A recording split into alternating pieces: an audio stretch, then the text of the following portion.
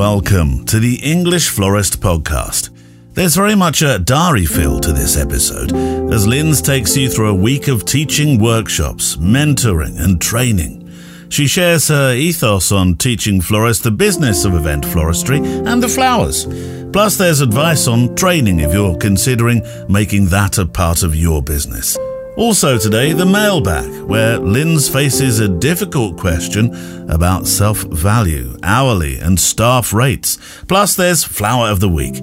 But before we start, a message from Linz about future episodes. Hello, lovely listeners. Just to let you know, future episodes of the English Florist Podcast will now be released on a Monday. Ordinarily, we've been producing and putting out the podcast on a Sunday, but we know that lots of you lovely listeners often listen in the week, and it makes sense that we put it out on a weekday. So in a couple of weeks' time, you will notice that release date will be on a Monday. It won't change anything else, and we are so glad that you love listening to the English Florist Podcast, and I, for one, love listening to your questions and queries so that I can answer them as part of the mailbag. So please do continue to drop me a direct message or an email, and I'll do my utmost to answer them. And if you have any suggestions for subjects, for future topics, for recordings, love to hear those too. Thanks so much, and keep tuning in for the next episode of the English Florist Podcast. This week, I'm going to talk about my role as a florist teacher, and I think it's a perfect opportunity for me to kind of delve in and dig deep and kind of shine a little light on teaching floristry. I'm going to rewind a little bit and talk about when I became a florist. There wasn't really any sort of teachers like me available.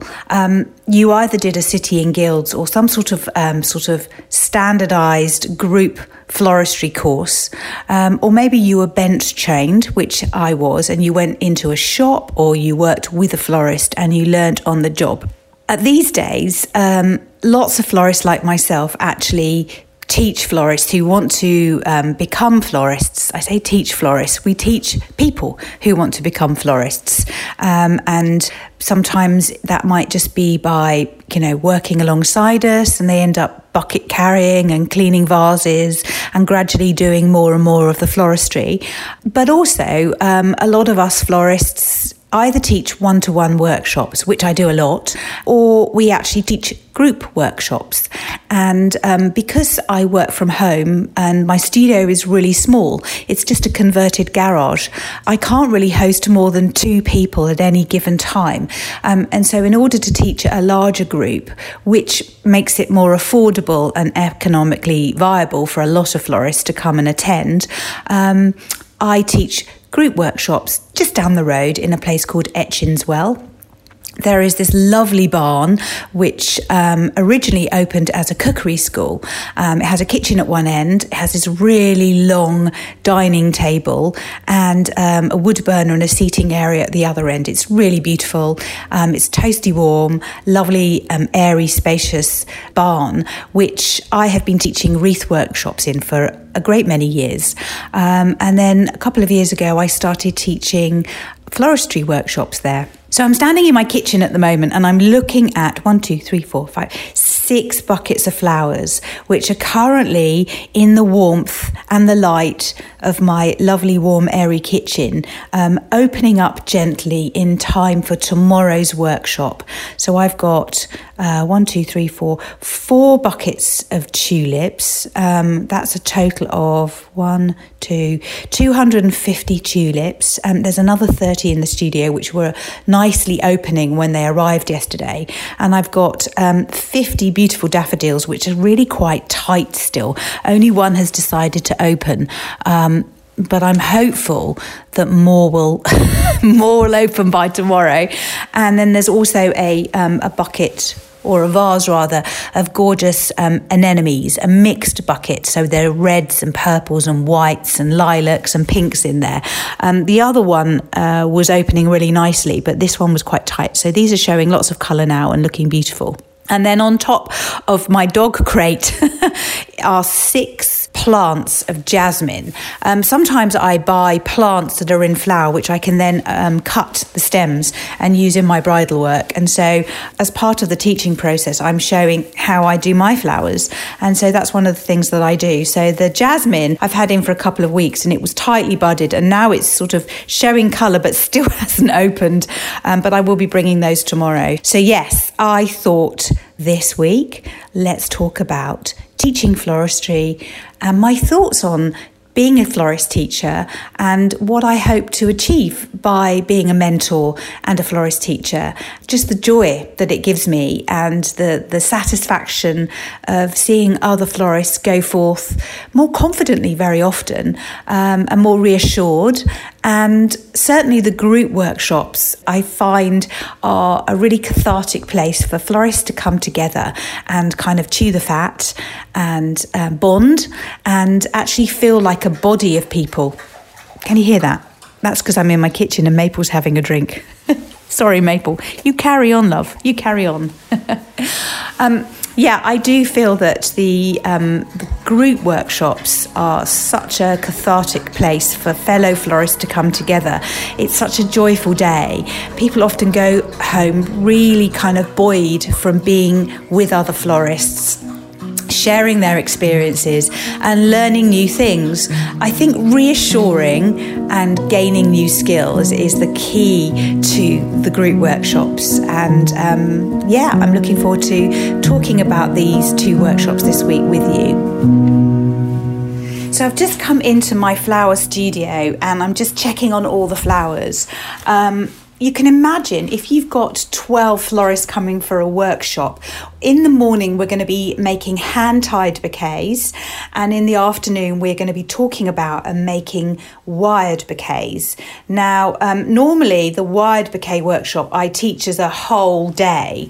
But wired bouquets are one of those things where you might get one in a year. You might not get any requests for a wired bouquet or a showered bouquet, I should say, during the course of a year. And traditionally, I would say over the last sort of 10, 20 years, a lot of florists have used the Oasis plastic holders, and then they push the stems into that cone of floral foam and are able to create a shower bouquet. Now, for me, I've never used one. I've never owned one. I've never seen one. I think when I got married, I think I may have had one of those. I've been married 31 years this year. So 31 years ago, I think it was kind of like the standard thing. Although that said, my mentor, because I was bench trained, remember, and I did a very short limited City and Guilds course. So I was taught to wire and I was taught to make wired posies and wired shower bouquets. But I was mostly taught by Louise McGregor, who was my mentor who bench trained me. And I have applied her techniques to my own shower bouquet making skills. It is quite different, or fairly different. It deviates from the City and Guilds method, in which there's a pass and a fail. And I remember when I was doing my City and Guilds, having already been working with Lou, I questioned, why do you have to do it like that? Why? And it was like, well, because we told you so. And I just thought that was a ridiculous thing. You know, my previous career as a midwife was you did things because there were consequences as a midwife if you didn't practice in a certain way. And I've always questioned, why do I do these things? Why is that important? And I felt very often in my City and Guilds course that there weren't good enough reasons that we were doing it. It was just a hoop to jump through, to tick a box and get a certificate. And frankly, floristry is a creative skill. People book you because they like what you do. And so I applied Lou's technique, which was a little bit more freestyling, shall we say, to my wired shower bouquet designs. And it's always worked for me. I just decided about 7 or 8 years ago, I was seeing other florists. They were teaching workshops and they were much less experienced than I was. And there they were offering workshops, you know, inviting people to come and do career courses and, you know, how to become a florist. And they'd been florists, 2 or 3 years themselves. And I remember saying to my colleagues in the studio, what on earth are they teaching? And I got quite hot under the collar a couple of times. And one of my co-florists said, well, Linz, you know, if you feel feel like you could do it better. Why don't you? And I kept thinking, no, I can't do it. And then I just thought, well, actually, a lot of the things I've learned are through mistakes and through experience. And I did probably have a lot more to offer than those florists that were offering workshops. I kind of felt, and this may be controversial, but I often felt that people were teaching because they weren't getting the floristry event work. They were quiet and they needed to earn an income, and I get that. And so therefore they were offering workshops. Now, if they were just offering workshops to lay people who just wanted to learn to flower arrange, that was one thing. But they were actually offering people workshops to become florists, and they had very little experience themselves and clearly were very quiet compared to me. And so I just thought, well, to hell with it. I should really go for it. But I was really, really reticent about that. I didn't feel, to teach, to teach is quite a big deal for me. And I didn't know whether I had it in me. But I was getting people asking me to teach them. And so I finally tentatively offered my services, and a couple of people bit my hand off. And so I sort of had a couple of workshops with florists, and I think through those first initial workshops, I really honed my skill. I really got to grips with what I needed to do as a teacher and how I needed to present myself. And it really allowed me as a florist to break down the processes of what I was doing and why I was doing it and how I was doing it, because a lot of those things I was doing instinctively. And the florists at the workshops are asking me, oh, you've just done that. Why did you do that? And I was like, well, I don't know why. So yes, it's been a learning process, and I'll not lie, every time I teach a workshop, and I've taught probably 50 to 100 workshops, every time I teach, I learn something about myself as well as florists in general. And so every time I teach, I get better at teaching, and I learn something about me, and I learn something about how other florists learn. And I can also see over the years that there are patterns that keep emerging from florists who have already done courses that aren't, I don't feel, learning everything they need to learn. If they've done a career change course, I often pick up a lot of florists who are doing the same courses with the same florists, and they're coming to me with the same gap in their repertoire. And I just think, they've paid all this money to learn to be florists and they're not doing these basic things. And so I've become quite passionate about how I teach, why I teach, and the things that I teach. And I make it my business for everybody that comes on a workshop, particularly the one-to-ones. I want my florists who come and learn with me to know that I've always got their back and that they can always reach out and ask me things, because every day as a florist, even after 22 years, I'm still learning, because floristry is constantly changing and evolving every single day. Every single day I'm learning something new, and so I like to share that. I think that it's because Lou trained me for free, as it were. I feel like I want to give something back, because what she did to me was so life-changing. I went from being a midwife and then a stay-at-home mother to very slowly emerging as a florist because of what Lou taught me. And it was such a wonderful, joyful experience, and still is. I want to give some of that back and share some of that amazing camaraderie that she shared with me. And so that's kind of like the starting point of my floristry teaching. And when I see people who have been on a one-to-one workshop with me go away full of ahas and full of enthusiasm and full of relief very often, and full of joy and love of what they do, and I can sometimes really, really see that in their work and the way they express themselves creatively, and that's honestly, it's priceless. It's absolutely priceless to be able to be a key in seeing that transition in a florist. Yeah, truly, truly joyful. So right now it's Sunday, and tomorrow I have got a workshop to set up and deliver. And I've done the really scary bit, which is advertise. And that sounds really silly, doesn't it? Probably. Oh, how can that be? Well, actually, in order to teach at a group workshop, I have to have a minimum number of people, because I have to hire a venue and I have to provide all the flowers and all the catering and backup staff alongside me to teach that workshop. And that costs quite a lot of money. And then I want to give those florists that have spent their hard-earned money with me a decent array of flowers. And so I have to work out a price to charge. I want it to be accessible. I want to reach out to as many florists as I possibly can who would like to come and spend a day with me. But it needs to be affordable. Tomorrow's workshop is on bridal bouquets, as I say, both hand-tied and shower bouquets, wired shower bouquets. And I want to be using the sorts of flowers that I would use for my wedding work.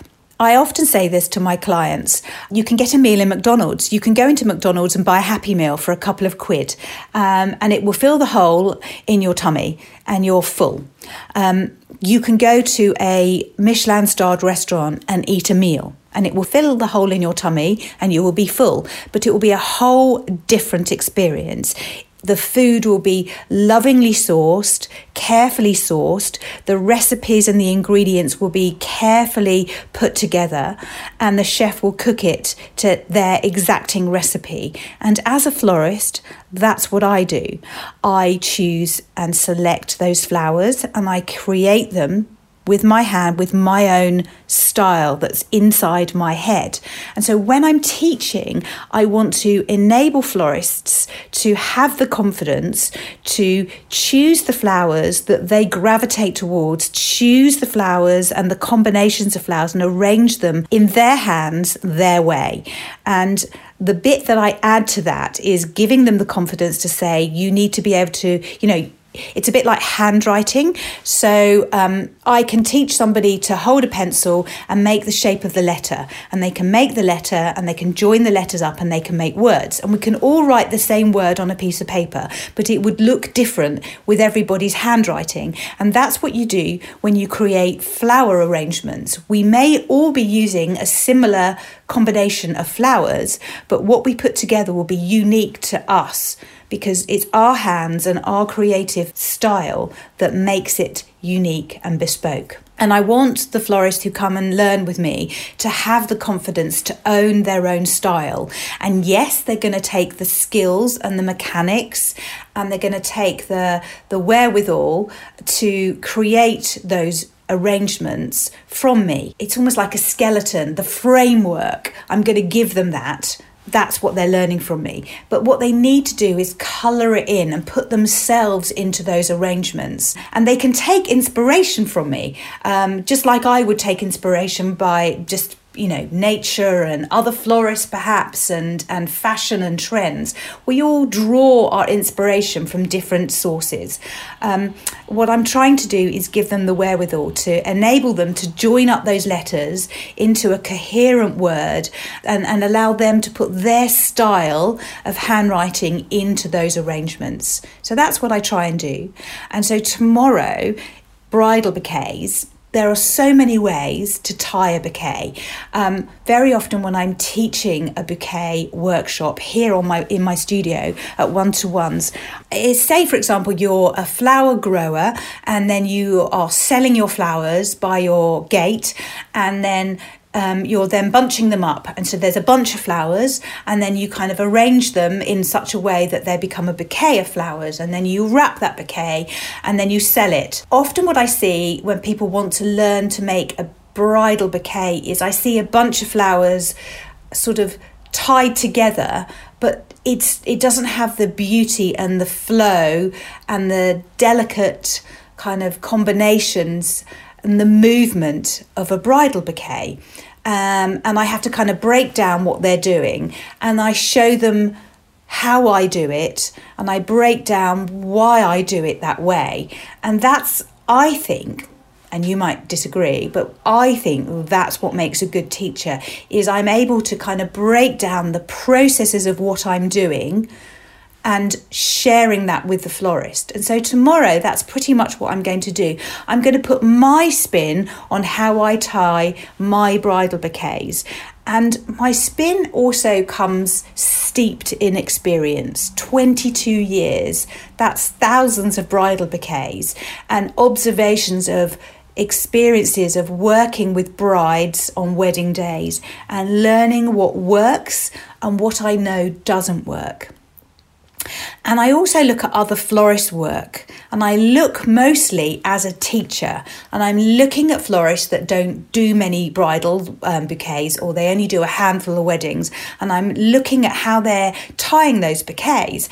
And there are so many ways to tie a bouquet, from using a scrunched up bit of chicken wire as an egg and threading it through. There's using your hand naturally held and kind of threading flowers through. There are ways of tying bouquets like a spiral bouquet. There are just so many ways. Then you could have like an overarm bouquet.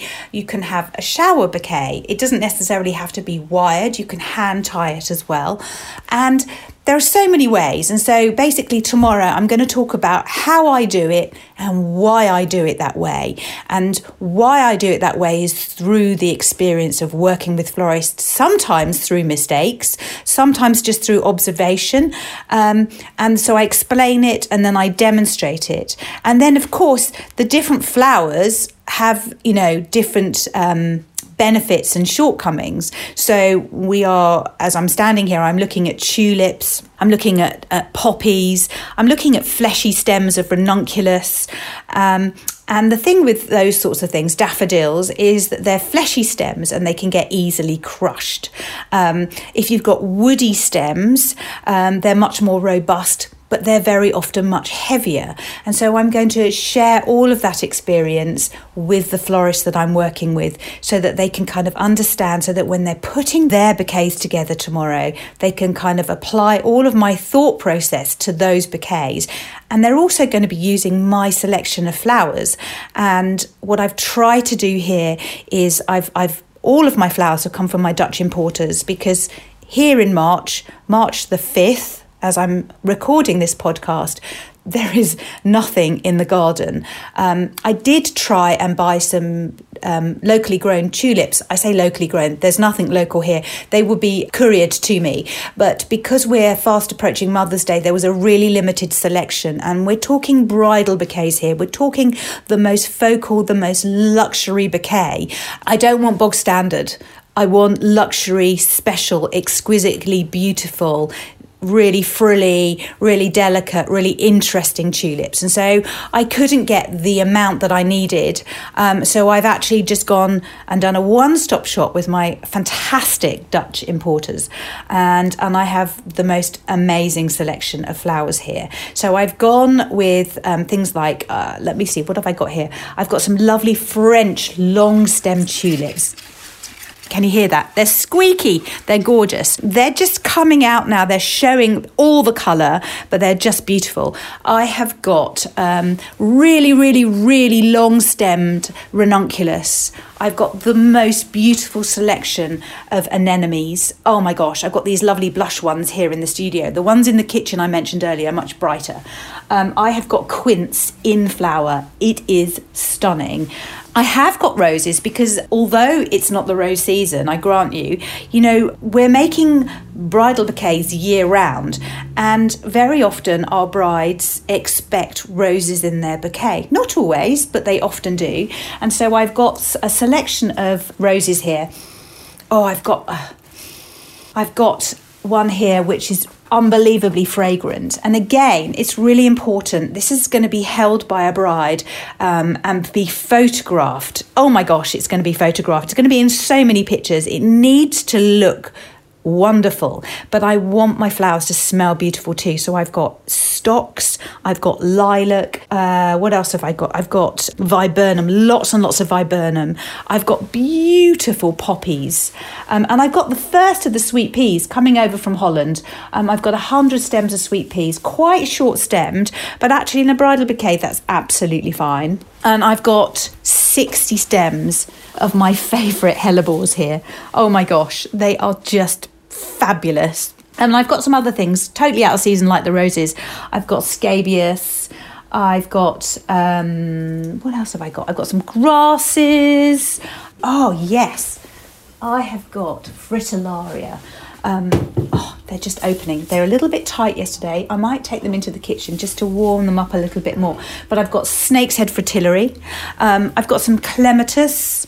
And I've got some alliums, little delicate white frilly alliums. I've got some oxybatalum, and I've got some cymbidium orchids, which smell amazing. And they can be either tubed, so you take the little flower head and you tuck it, you pop it in a little tube on a stem of water, and you can incorporate that into your bouquet. But actually, I bought them because I love to incorporate them into wired work, and they wire really, really well. So I've got those. I've got stocks, and I have got skimmia. I've got skimmia, which most people associate with Christmas, don't they? But not me. Well, I do, of course I do. But actually, skimmia is starting to flower now, believe it or not. And so I have bought it because I love it at this time of year. It's really looking on point. So I've got this lovely red skimmia. And then I've got lots of foliages. So I've got some trailing jasmine. I've got some genista, which is fragrant. Oh, gorgeous. And I've got some very lemony wax flower, which is really, really pretty. I've got 2 varieties. So I've got lots and lots of gorgeous ingredients here for the florist to play with, and a couple of bunches of spray roses, because I love spray roses pretty much more, actually, if I'm honest, than the big roses. But yeah, so we've got lots of flowers to play with here, and I'm really looking forward to sharing my experience with these florists. I'll not lie, I find standing up in front of a group of people, once I'm up doing it and I'm just talking, I'm okay, but the anxiety that comes ahead of these workshops is huge. I do get very, very stressed and anxious, even though I try and rationalise it and reason with myself. I do get quite stressed. So I'm trying to kind of breathe my way through it at the moment, because I've taught this workshop so many times on a one-to-one level, so many times, and I have taught wired workshops 2 or 3 times before to groups, and they're always so fantastic. But nevertheless, I'm so nervous. So that's me. So there's a truth right there for you, which I don't imagine you'd expect me to say, but yeah, very, very stressed. So next up for today is to empty my van, because it acts as a storeroom, to get all the rubbish out of it that's currently stashed in it. And then I'm going to put all my props together. So I've got ribbons, and I've got wires, and I've got scissors, and all sorts of things that I need to put together to make sure that I remember to pack. In fact, I'll put those all in the van. So that's what I'm going to do now.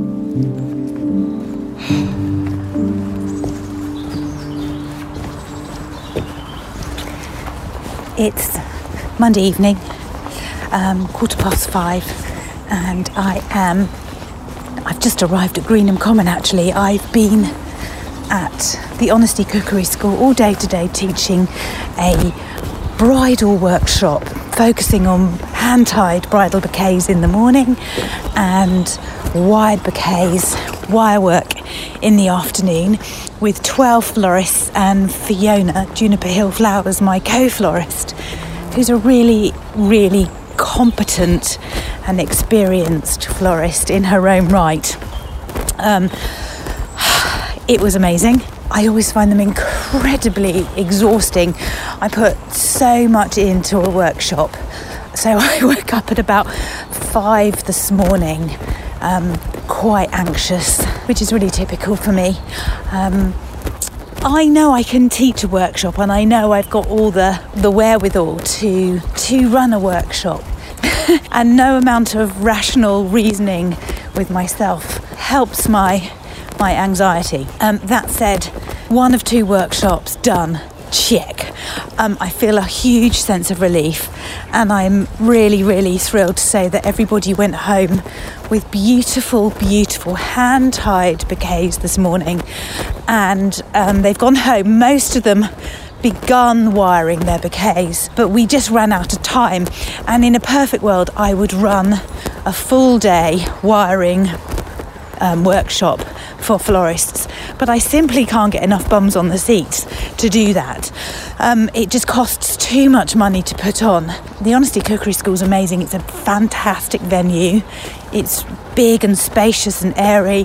They're a cookery school, so they actually provide lunch and refreshments, and it just makes my life so much easier. I just literally have to raise the invoices, promote the workshops.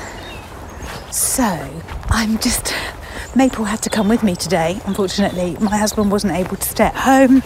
I don't like leaving my dog for very long unsupervised at home, and so she came today, and we were allowed to just take her out, and she went for a couple of little walks and a couple of wees and stuff during the day. Everybody met Maple. She came in to say hello to everyone. So now I am in the process of doing a really big walk so that she can really burn off the energy that Springer Spaniels have.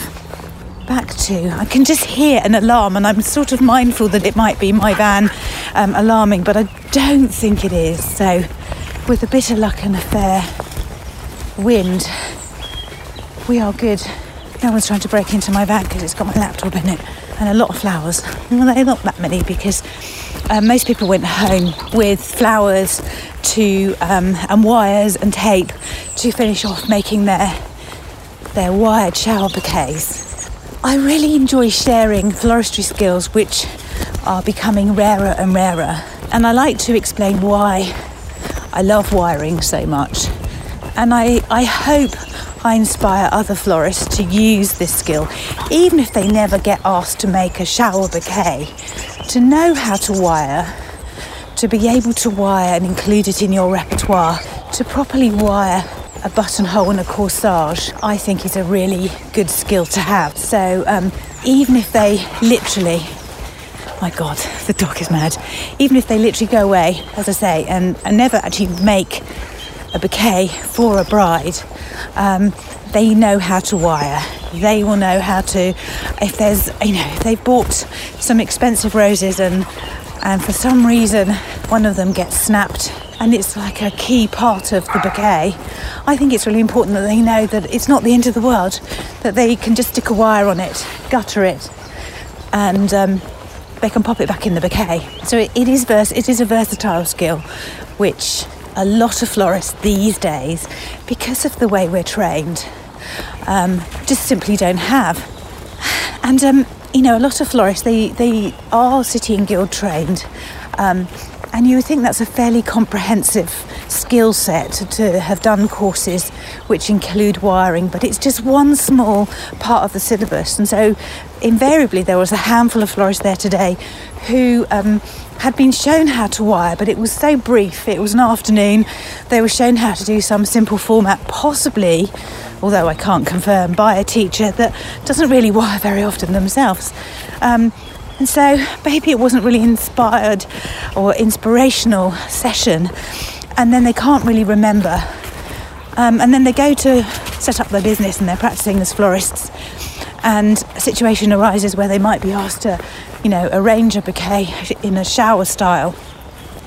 To be able to do that, knowing how to wire, just to be able to practice those skills.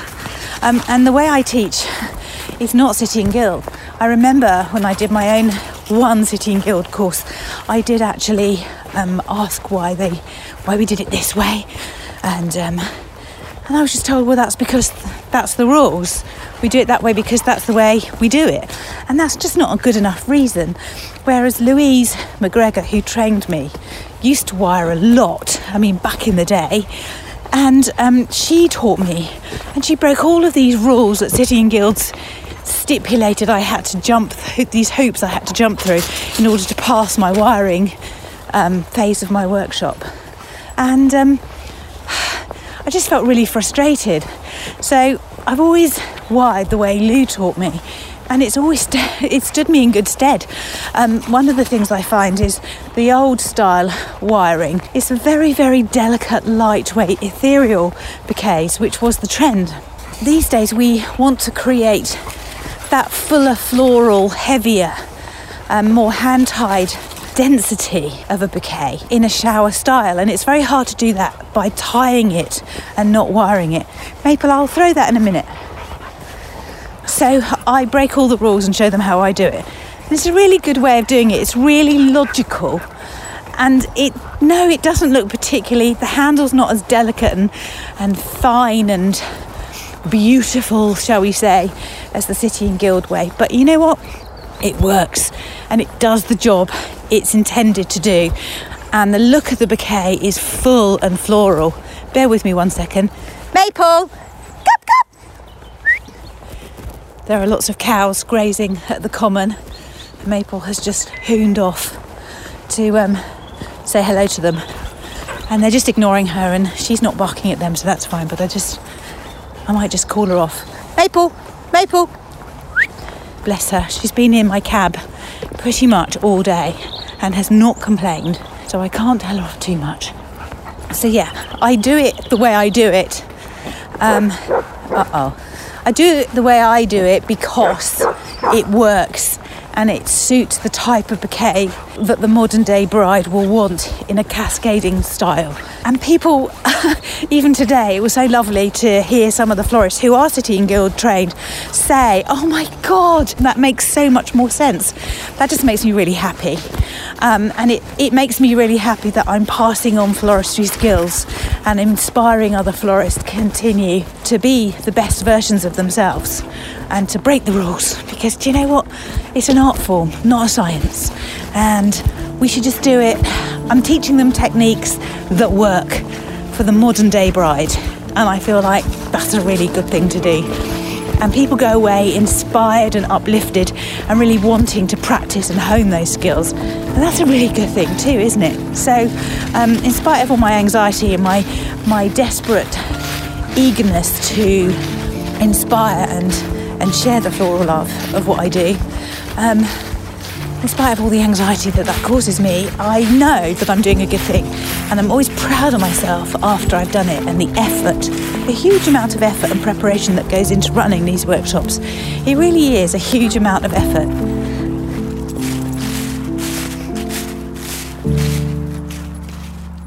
It is Tuesday morning, and I went to bed about 11 o'clock last night, trying to catch up on emails, which poured in on a Monday morning, as they often do.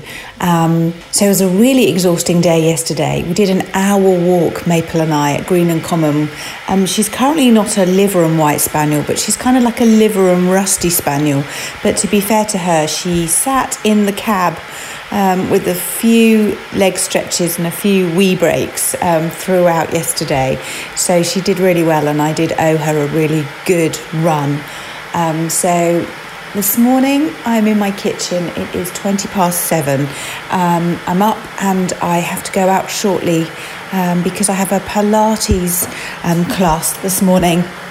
One of the things about being a florist for this amount of time, compounded by the fact before that I was a midwife and a nurse, I have a bit of a dodgy back, which when you get to your mid-50s, wheels start falling off, things start rusting up.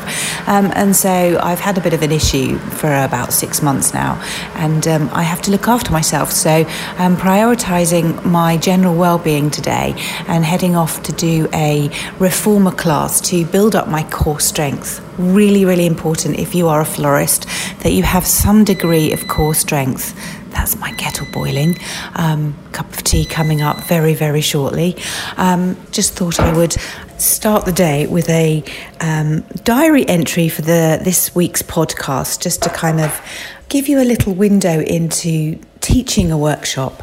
I'm sort of on my phone at the moment, but I got the most delightful emails yesterday from two of the florists that joined me on the workshop, and I'm just One of them was actually really harsh on herself and her own abilities to be a florist. She just wanted to say how useful and inspiring yesterday's workshop was. It's a lot to cram into a few hours, especially when we all have so many questions. She says, I enjoyed trying out a new looser style of hand-tied this morning, and I will certainly push doing more of this style in the shop. Sadly, the end result of my wired bouquet was not as I would have liked. Not anything to do with your teachings, but just basically fiddly fine work is my nemesis, and I don't have the patience or grace to produce anything delicate. And I did reply to her because I said I thought that was extremely hard, because actually the truth of it is I don't have much patience, and I'm not usually very good at fiddly work. Excuse me whilst I just reach into the cupboard and get the tea bags out. But I think we can be our own worst critics. I think sometimes when you're learning a new skill, of course you're not going to be proficient or even fluent at it for quite some time. And I did really try hard to cram so much information into that day yesterday. And I think it's really important that we sort of have a period of kind of reflection and absorption, and then we can look at our work with a fresh set of eyes. So I hope those florists today are looking at their hand-tied bouquets and they're taking on board many of the points that I tried to make in that session in the morning. But more importantly, the afternoon session, it's really, really intense, and a lot of people learning to wire in itself, before you've even made a bouquet or a buttonhole or anything, is a really big deal. It really, really is. It's not easy. And I did retell the story of when I first met Lou, and I went back to her kitchen, and she taught me how to wire an ivy leaf, whilst she just deftly threw together this amazing shower bouquet of dendrobium orchids and spray roses and a few other bits and pieces. Bit of not bear grass, and there could have been bear grass in there, bit of soft ruscus. And I was just struggling literally getting the silver wire into the sort of the middle vein of this ivy leaf. But what it did was it sort of sowed a seed inside me of a real, genuine desire to learn those skills that she so clearly had. And it was so obviously intuitive to her. And, 22 years on, I am Lou in that sense, that I how I put my hand-tied bouquets together, how I wire flowers is utterly intuitive to me. And I just do it, and I can talk at the same time.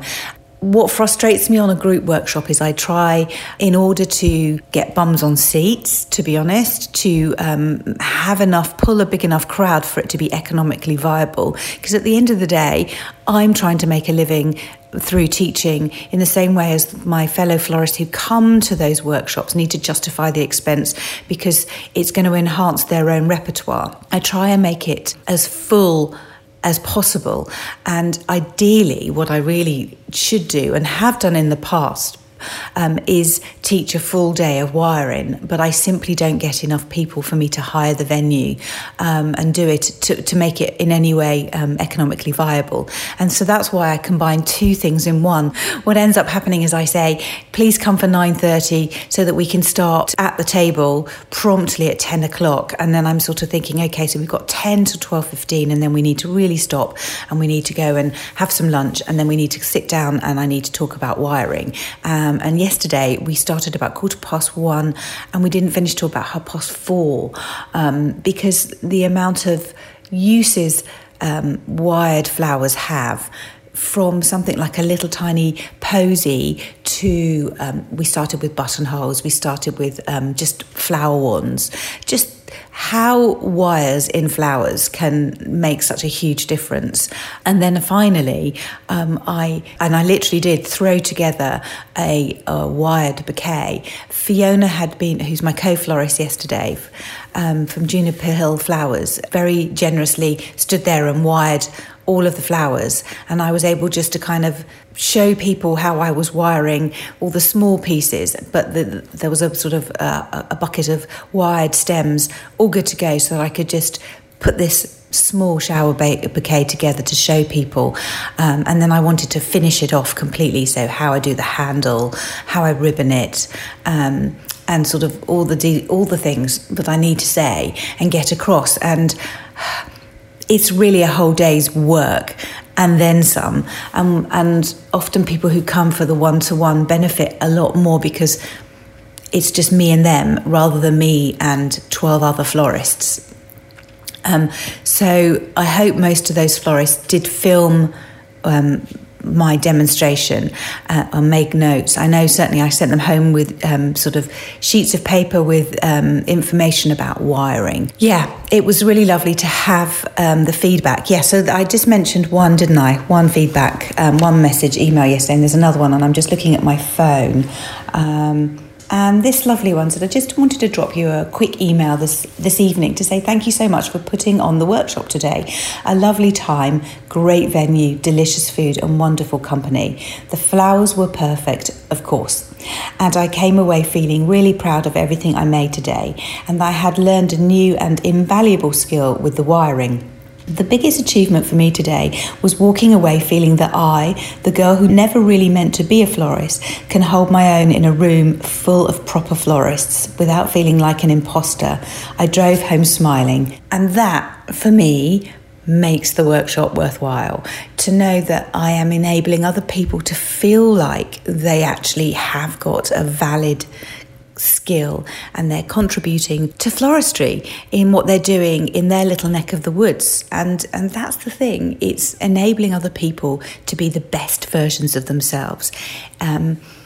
Sometimes people look at other people being florists and think they don't quite cut the mustard, and it's my job as a teacher and role model to enable people to feel like they belong. I think that's really, really important. And a group workshop enables me to emphasise this process, that we are all the same. It is, in many ways, a level playing field. The downside to social media is in our efforts to kind of sell ourselves and big ourselves up, which we should do, is it can be very inhibiting to other florists, and it can seem like we're not doing nearly as well and we're not nearly as successful as others. And when you come together as a group on something like a workshop day, you feel like you belong, and you can, well, I often make it my business to share those situations and share and air those concerns so that we all feel like we are good enough. So it's another upside, sort of psychologically really, to coming to a group workshop. You still get that really intense sense of belonging and self-value if you come to a one-to-one, but there's a real sense of camaraderie to a big group of florists.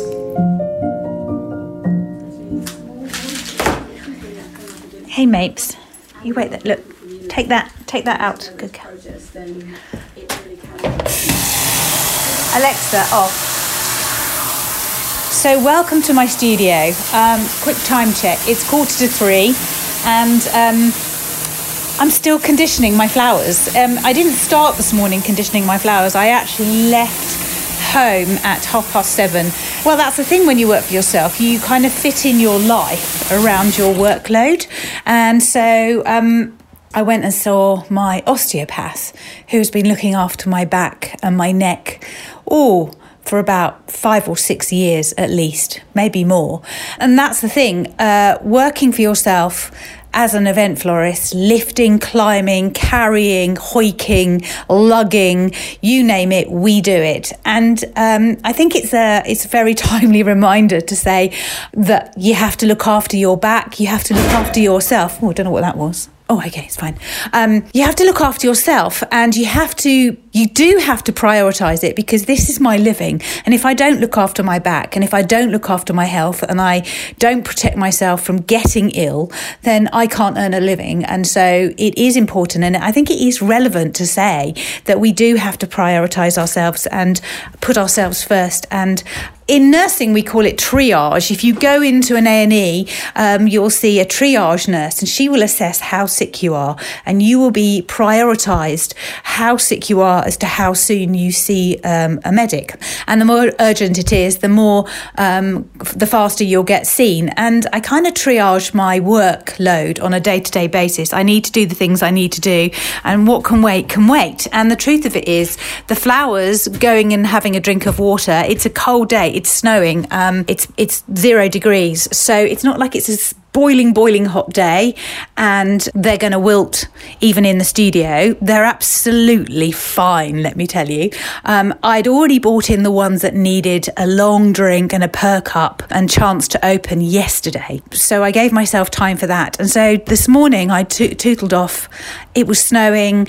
I was driving at 30 miles an hour most of the way to it's about, I don't know, 20 miles, something like that, to see my osteopath. And then I went on to Wasing Park and delivered some table flowers. I wasn't sure whether the client I was supposed to meet there would turn up because of the snow. So I decided I may as well just drop them off and then return and see her later, which is exactly what I did. And that enabled me to get a message out by email when I got home to my workshop tomorrow to let them know that it's definitely going ahead, that the roads are clear for them to get through. And then I tootled off again to meet my client at midday to talk about wedding flowers for this May. And then I came home, by which time it was about 1:30, ate something and came out here to condition my flowers by about 2. And this is where I am now. I'm still wading through the flowers. The reality is there are flowers here that I'm sort of segregating, which are going to be opening for a funeral on Monday. I've got lilies in, for example, and so they often come in super, super tight. And I really want them properly open. I don't want any suggestion of the colour. I want to see them fully open, really, really filling a space, making it super, super floral. So they need to be properly open. So they came in today, and I'm just steadily wading through my conditioning.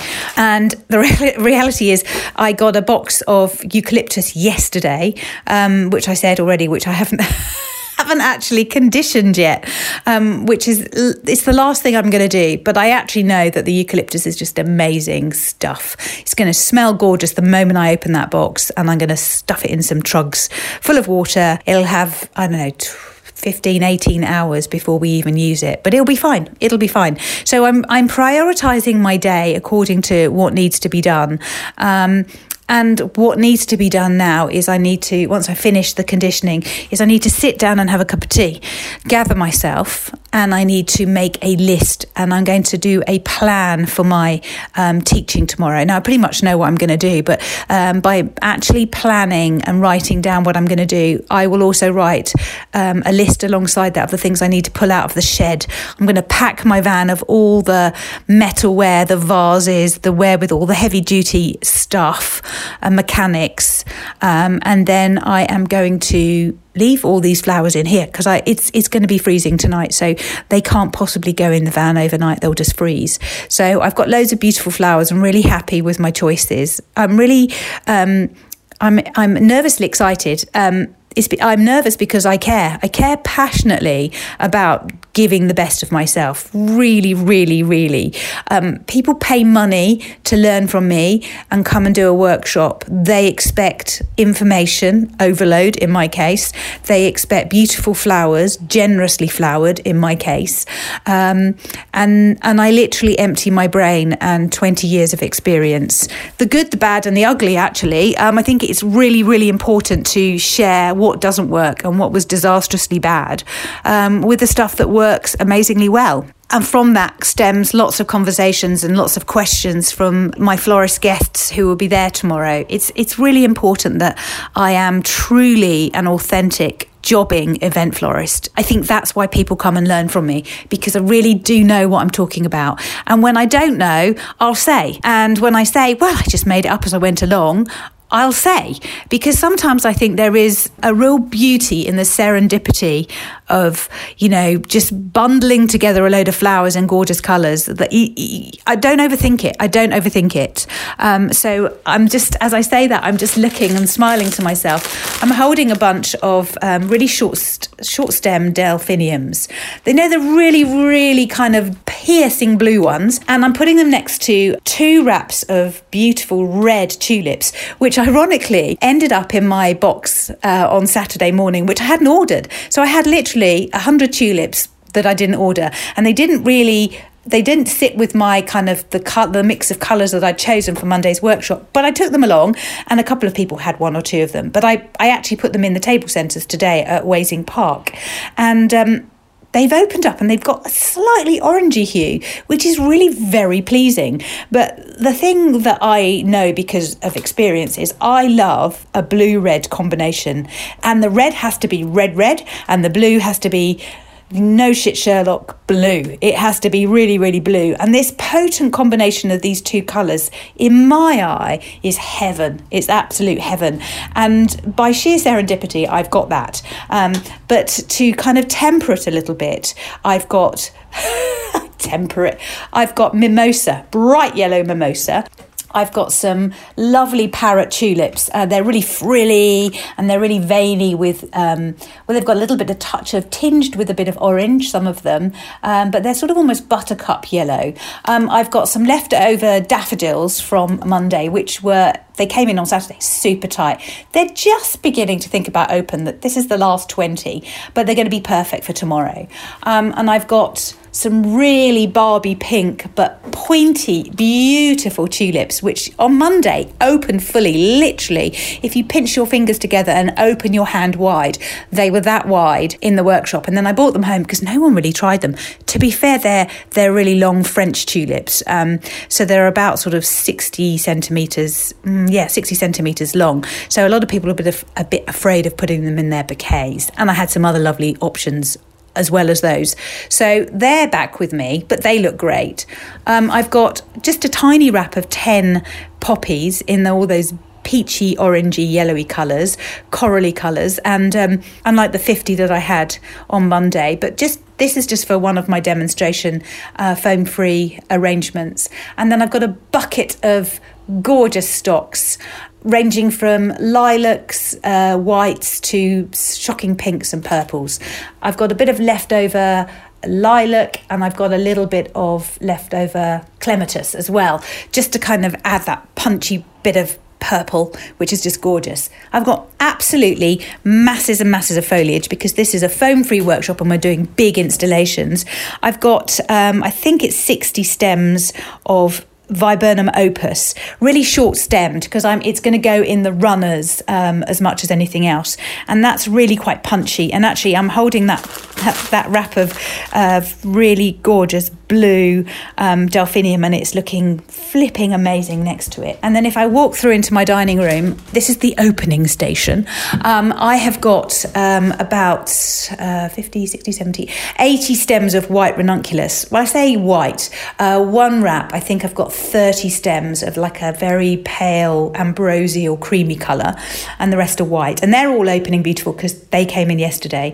And then this morning, and I've just bucketed them up now, I've got 2 dozen quicksand, short stems, but they're perfect. And I've got 30 stems of Dorchester rose.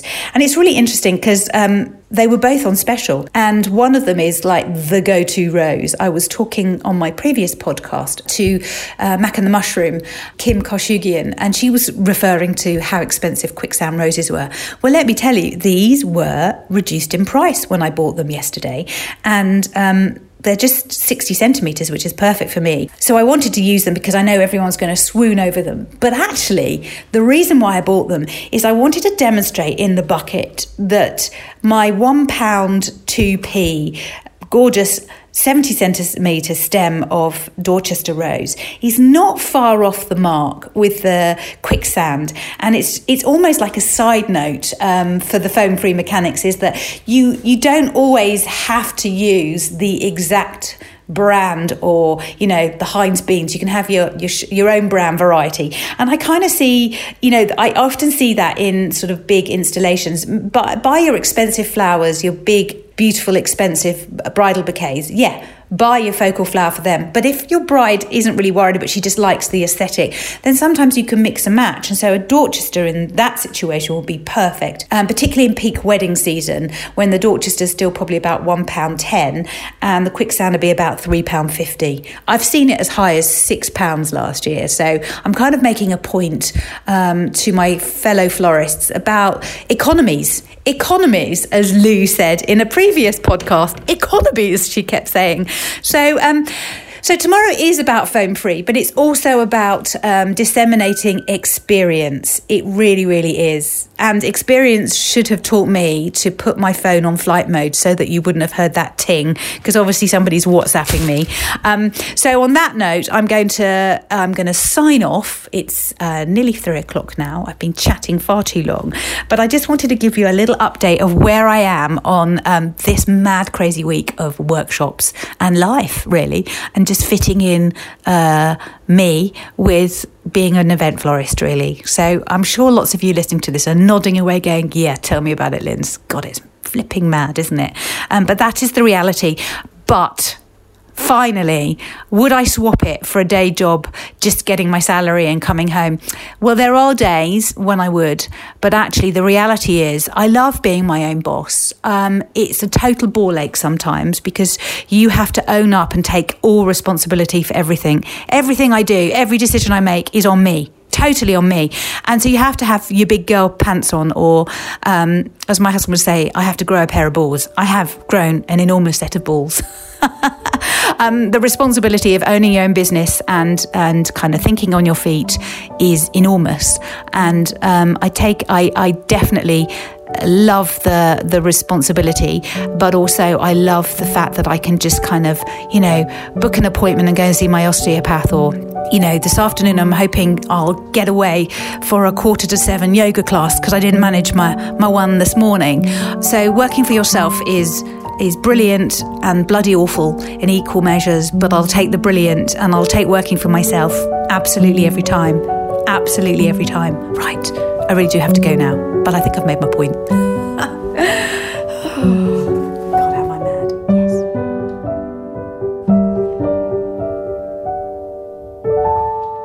Quick update.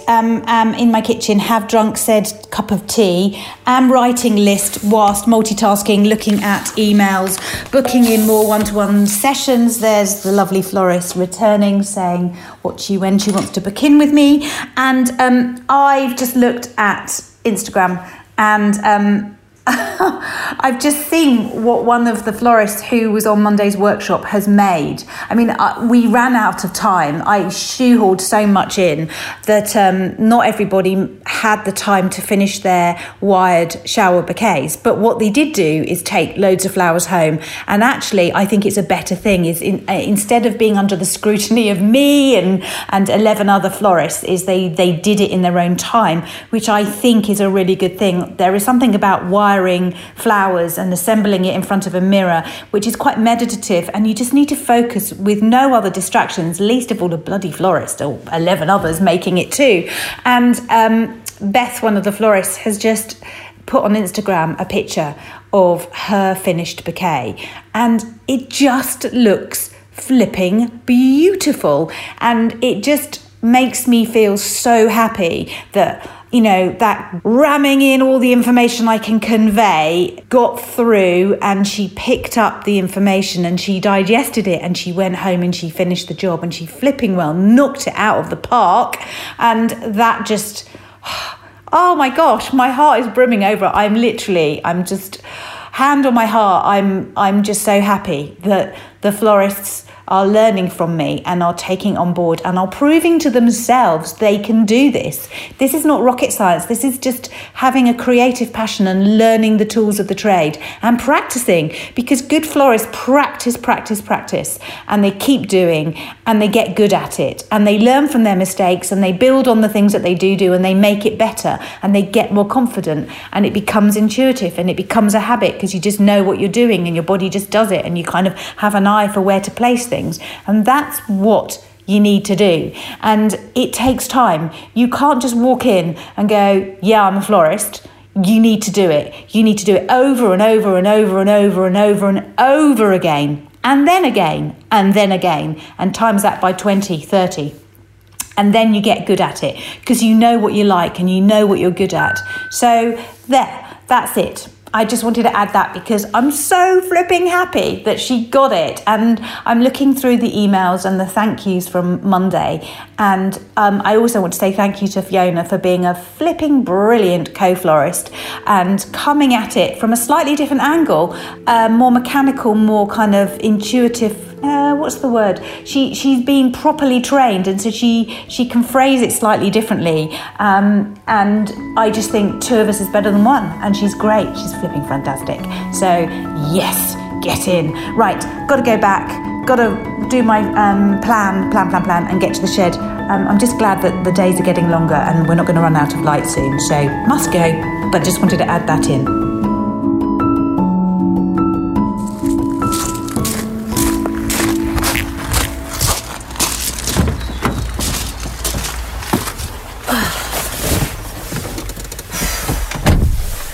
Okay, just a little quick entry before I depart for my final workshop of the week. It's Thursday morning, it's raining, it's not snowing, okay, so reasons to be thankful.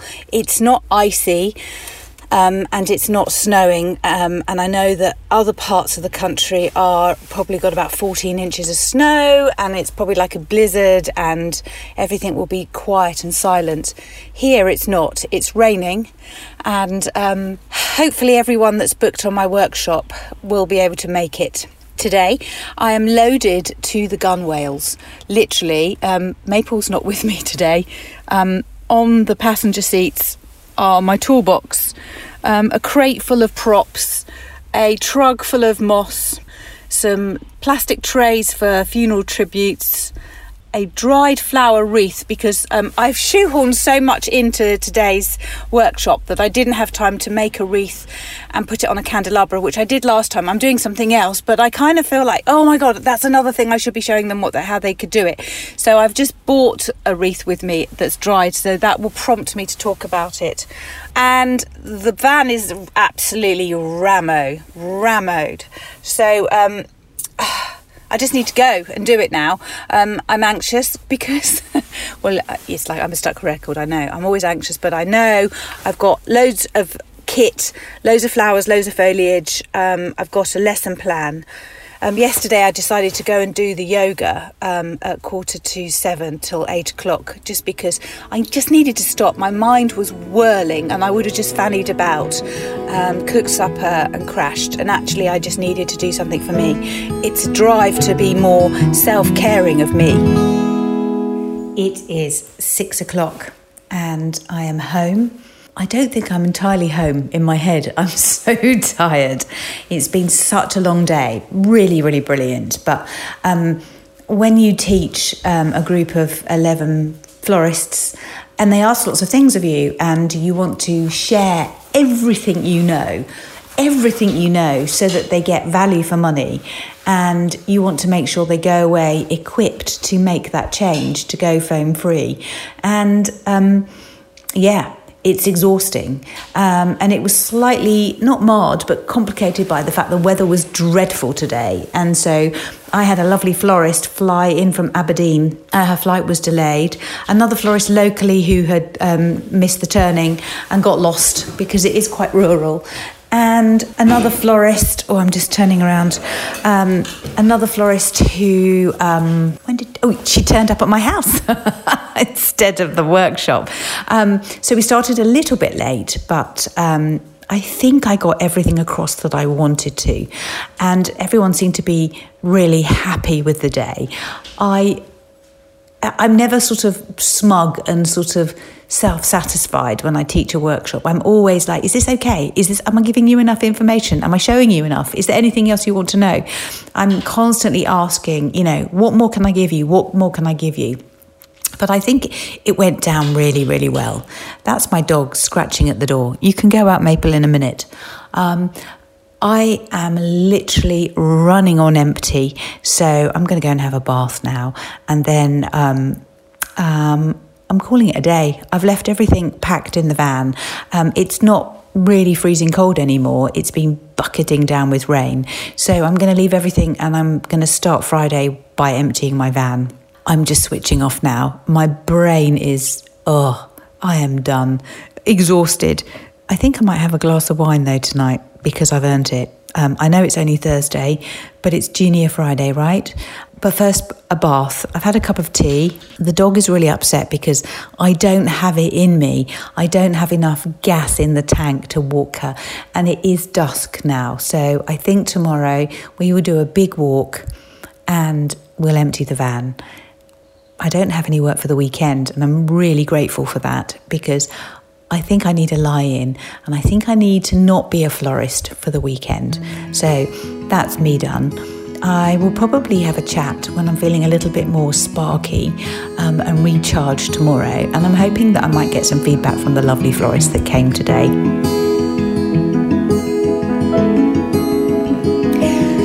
This week's question comes from a florist who wrote to me via direct message on Instagram, and I'm going to withhold their name and I'm going to be careful how I read this question because I don't want to give too much away or divulge too much information other than it reads as follows. Morning, Lindsay. I want to ask if you would mind at some point discussing hourly wages and the value of staff at some point on your podcast. I'm sadly looking for work and as our situation has changed and I came across a job, I don't want to give too much away here too, but they are offering, here we go. On paper, it's a wonderful job and you'd need a few years experience for it. But they're offering, wait for it, £13 an hour.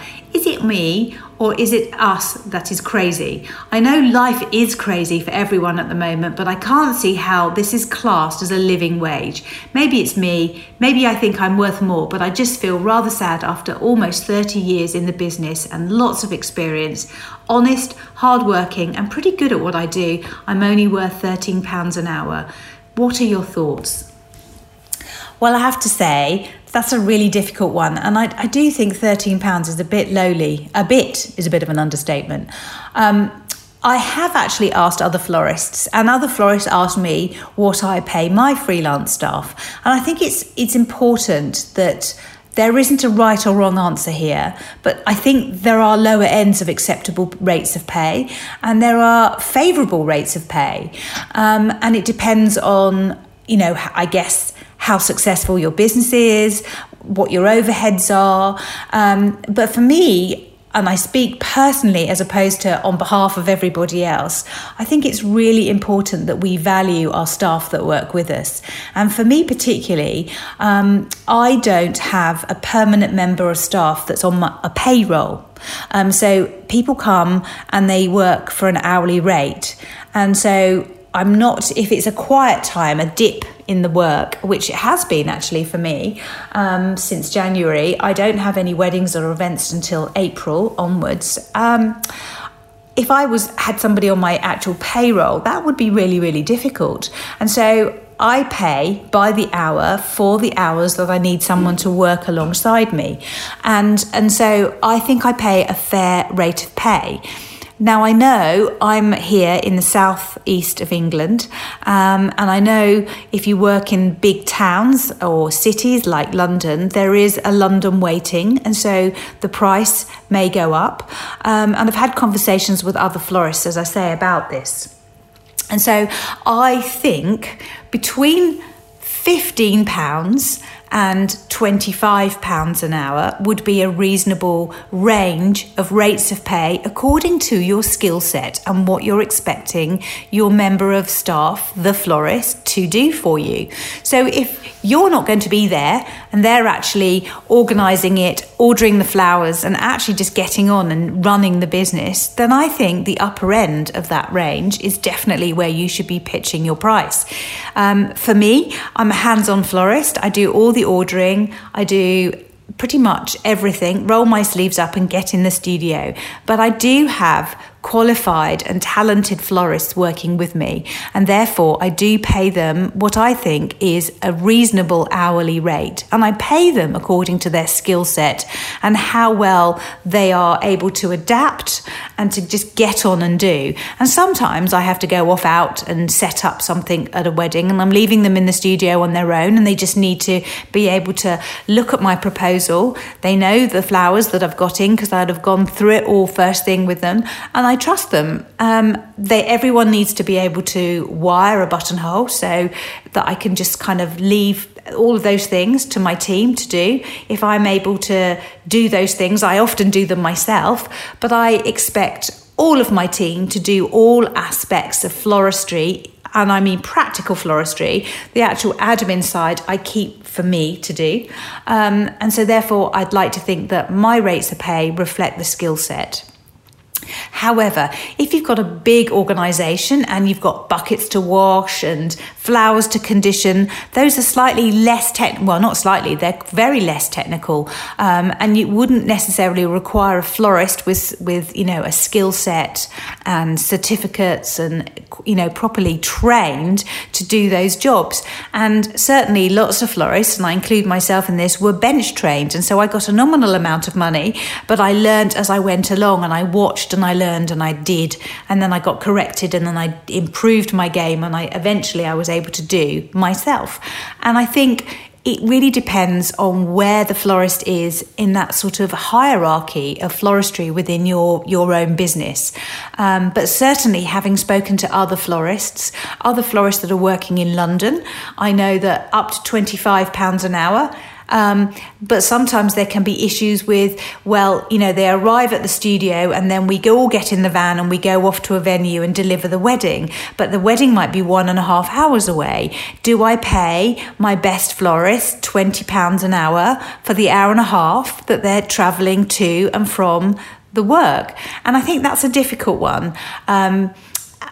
Actually, it's not difficult. Maybe there's a negotiation to be had there. In my situation, if my florist team are travelling from further afield to get to my studio, then perhaps I might suggest that they drive straight to the venue and then they can go directly home rather than rely on me driving them back here and them driving themselves home. So I think there are so many factors that come into play, and it's not black and white. So regional differences, skill sets, and actually what you're actually retailing your flowers at. And I know that there's an enormous variation from England to Wales to Scotland. As a florist teacher, when I talk about pricing, I know that the variables are just huge, absolutely huge. And what I'm charging for a wreath, for example, at Christmas here in West Berkshire is vastly different to what somebody is charging in the middle of, in Wales, for example. So I think you have to kind of balance all of those things.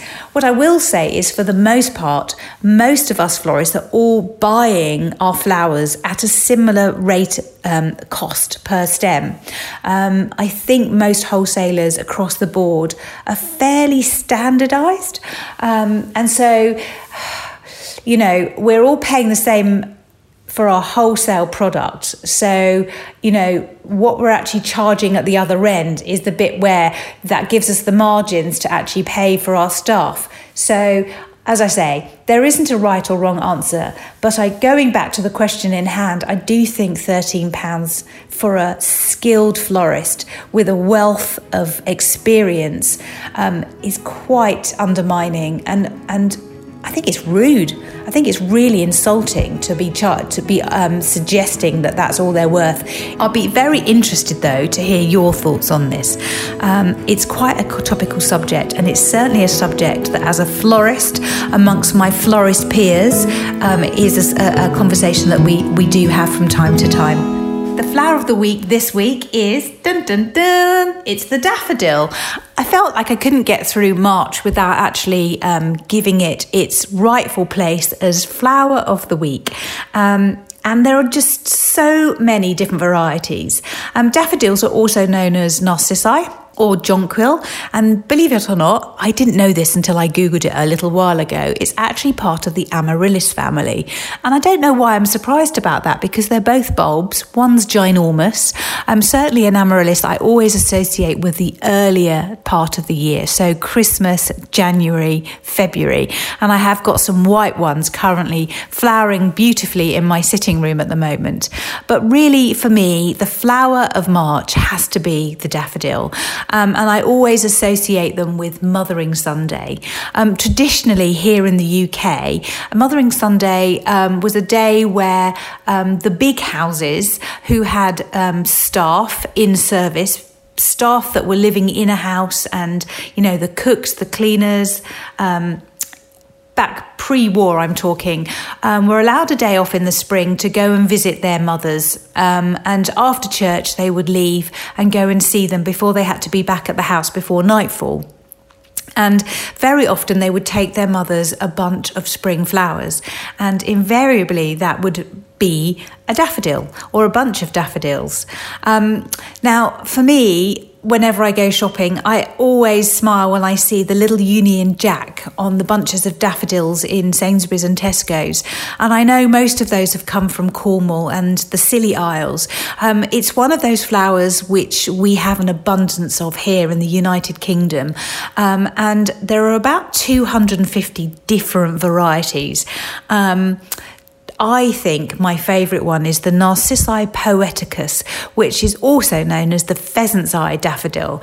And it's a very pale off-white, and it's got the trumpet in the middle, has got this little ring of bright orange. It's very, very thin, that ring of bright orange, and it does look a little bit like a pheasant's eye. And I grow those with so much love. And where possible, I hope I've got brides who love a daffodil and that will have them in their flowers. Now, I'm just going to digress a little bit here, but I often hear this of late, but I often hear or get messages from florists asking me about daffodils and the sap, that when you cut them, you get this kind of clear, stringy sap, which apparently can be an irritant. And I know daffodils, and certainly their bulbs, are poisonous. And so I get questions like, Linz, when you're doing a bouquet and it's got narcissi in, do you put the narcissi in at the very last minute before it goes out the door and it gets delivered to the bride? And the answer is no. I actually wasn't aware for all of these years that they were so harmful. And so I can only conclude that it must be a handful of daffodils that cause any issue. Certainly none of them that I've ever bought from the wholesaler have ever had any effect noticeable to me on my flowers. And I normally get my flowers in for a wedding about 36 hours ahead of a wedding date.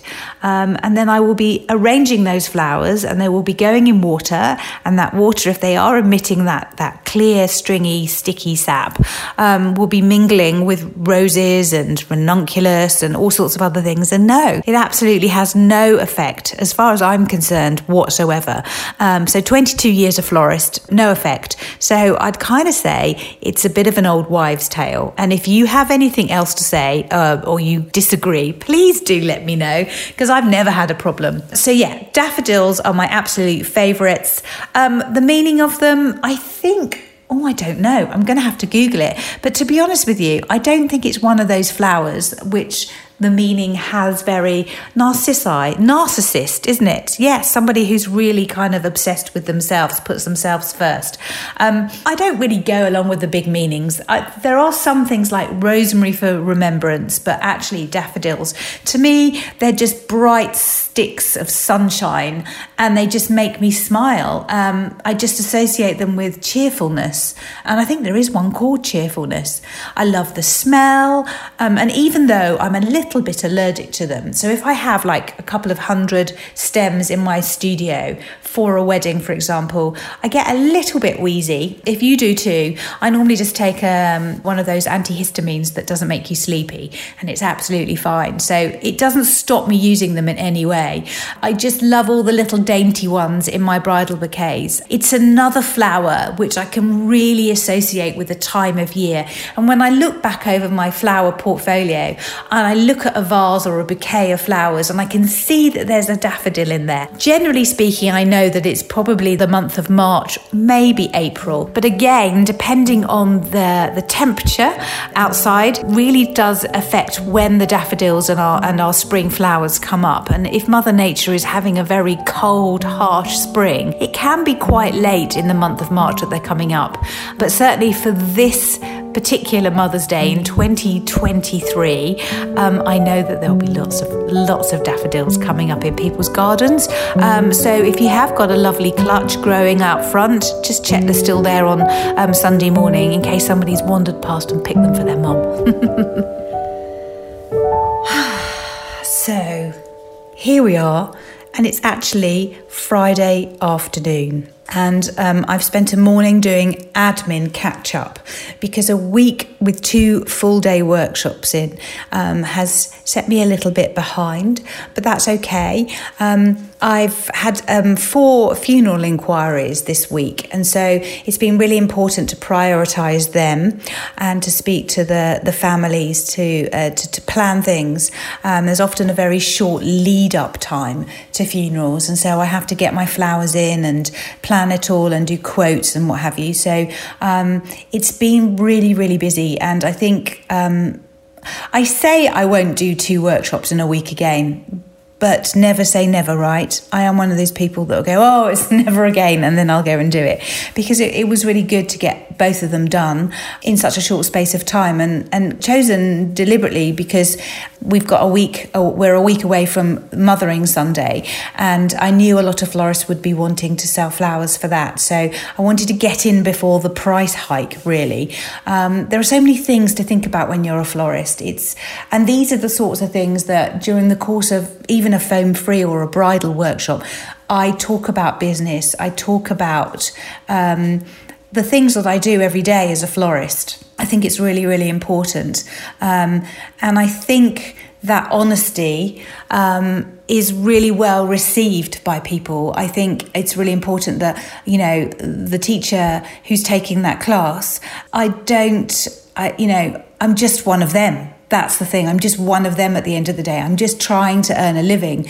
What I have in abundance, which a lot of newer florists won't have at this point in their careers, is I have experience, and, I can draw on that experience and apply it to my practice. And so I think there's a real reassurance in that. And also the fact that I am still a working, jobbing event florist. And I'm not just pulling out stuff from bygone days. I'm experiencing the same things as the florists who were with me yesterday and on Monday are experiencing. And I think that's really important as a mentor, particularly, that you can speak, you can draw on direct experience as a wedding florist, not just doing 1 or 2 a year, but, actually every week in the season I am arranging flowers. I think it's really important that people do look to me knowing that I know exactly what I'm talking about. So at the beginning of this podcast, I wanted to talk about why I teach. And I teach because I love enabling other people. And I love the response after people have come for a workshop, be that a one-to-one or certainly the group workshop. It's the fact that people go, oh, she can do it, and she is looking at it with the same set of eyes, from the same perspective as we're looking at it. It's not from a privileged position at all. It's from an everyday jobbing florist. I feel the reality of a recession. There are not as many weddings this year. My quotes are going through the roof in costings, and I'm not getting the business. And I don't know how other people are booking because, I'm doing the maths and that's how much it costs. And I think people really respect that in a florist teacher, is that, I do understand, I do know what they're feeling, and this is how I deal with it, and suck it up sometimes. So yeah, that's pretty much what I wanted to say. And I've just pulled up an email that I just wanted to really end the podcast on. And it just said, thank you so much, Linz, for a wonderful workshop today. I really enjoyed it and found it very useful and beneficial. I have done several workshops over the years, and this one was by far the most informative. So thank you. I really appreciated how much you crammed into the day and the speed you worked. All of us firing questions and requests of you. It didn't faze you at all. Yeah, I mean, emails like that, they just mean the world to me. They really, really do. And it's why I get up and go the extra mile. I do cram a lot into my workshops. I don't just, give the bare minimum. I know that it costs people, they dig deep when they come to a workshop. They spend their money, and I want them to feel like they get value, not just words and platitudes. I really want to send them home with a bag full of information. And they all looked really exhausted yesterday afternoon. And Fee and I did quite a lot of the building of the big upright installation that we created. And then actually when I got home, I had a WhatsApp message from another florist that I mentor, and she said she'd just come back from teaching a spring wreath workshop to 8 people. And she said, Linz, I don't know how you do it because I'm absolutely knackered. And, my kids have just had the bare minimum, most basic tea before they went to bed. And I'm just, she was just, it sounded like she was lying prostrate on the floor, done in. And to be honest, I did reply and say, yeah, I know exactly how I feel, but just remember at the end of this month, I'm going to be 56 years old, and I will be. And I do feel it. I am tired, but I had a night's sleep. I got up and you carry on. And I don't imagine it's going to be any different for the next 5 or 6 years. I am going to balance my teaching with my event floristry, and I'm going to continue doing what I do because I love doing it, and I love making this podcast, and I love sharing the fact that I'm a normal, everyday jobbing florist, and I love just sharing that love of what I do. And thank you for listening. And I love the fact that you often message me and say, you really enjoy this podcast. And it's a privilege to be able to have an opportunity to share and empty my brain sometimes verbally to you. And I love the feedback that you give me. So I hope this podcast has been really, really interesting on why I teach. And if you are considering teaching, be prepared. You need to, have the answers. You need to be authentic. You need to have had the experience. Don't take people's money if you haven't got enough to give. Maybe just work a few more years and get a bit more experience under your belt, because you will meet all people from all walks. There will be, I sometimes think, people who come and do one-to-ones with me, they sit down for a cup of tea at the beginning and I say, why are you here? Your work looks amazing. This looks great. That looks great. Perhaps I should be asking you how you do it. And then there'll be a motive for coming and why they want to come and what they want to get out of their day. But, I am an everyday jobbing florist, and I want to enable other people to have the life that I have as a florist. And if I can share and disseminate that information in the best way possible, then I'm going to continue to do so. It's an absolute privilege. So I'm going to walk the dog now because she didn't get one yesterday and she's looking a little bit hacked off. I've already been out this morning to clear the flowers for the showcase, the menu tasting event yesterday and the day before. And I've already given those flowers away to one of my yogi friends that's just popped in for a quick cup of tea. And to Sue, my beloved trusty cleaning lady, who deserves everything in life and then some, because she keeps my house neat and tidy. So yeah, I've got a little bit more ordering for next week's jobs, and off to walk the dog, and then I'm going to call it a day and call it the weekend. So thank you for listening, and be back soon. Lindsay Kitchen is back in 2 weeks, and if you'd like a question answered in the mailbag part of the show, write to Linz via Instagram at The White Horse Flower. On our Patreon channel, you'll hear extra snippings, which is linked to in your podcast player app or through the Whitehorse Flower episode. Exclusive Days in the Life of a Florist recordings, as Lindsay takes you through a work day. The English Florist is a Loading Zone production.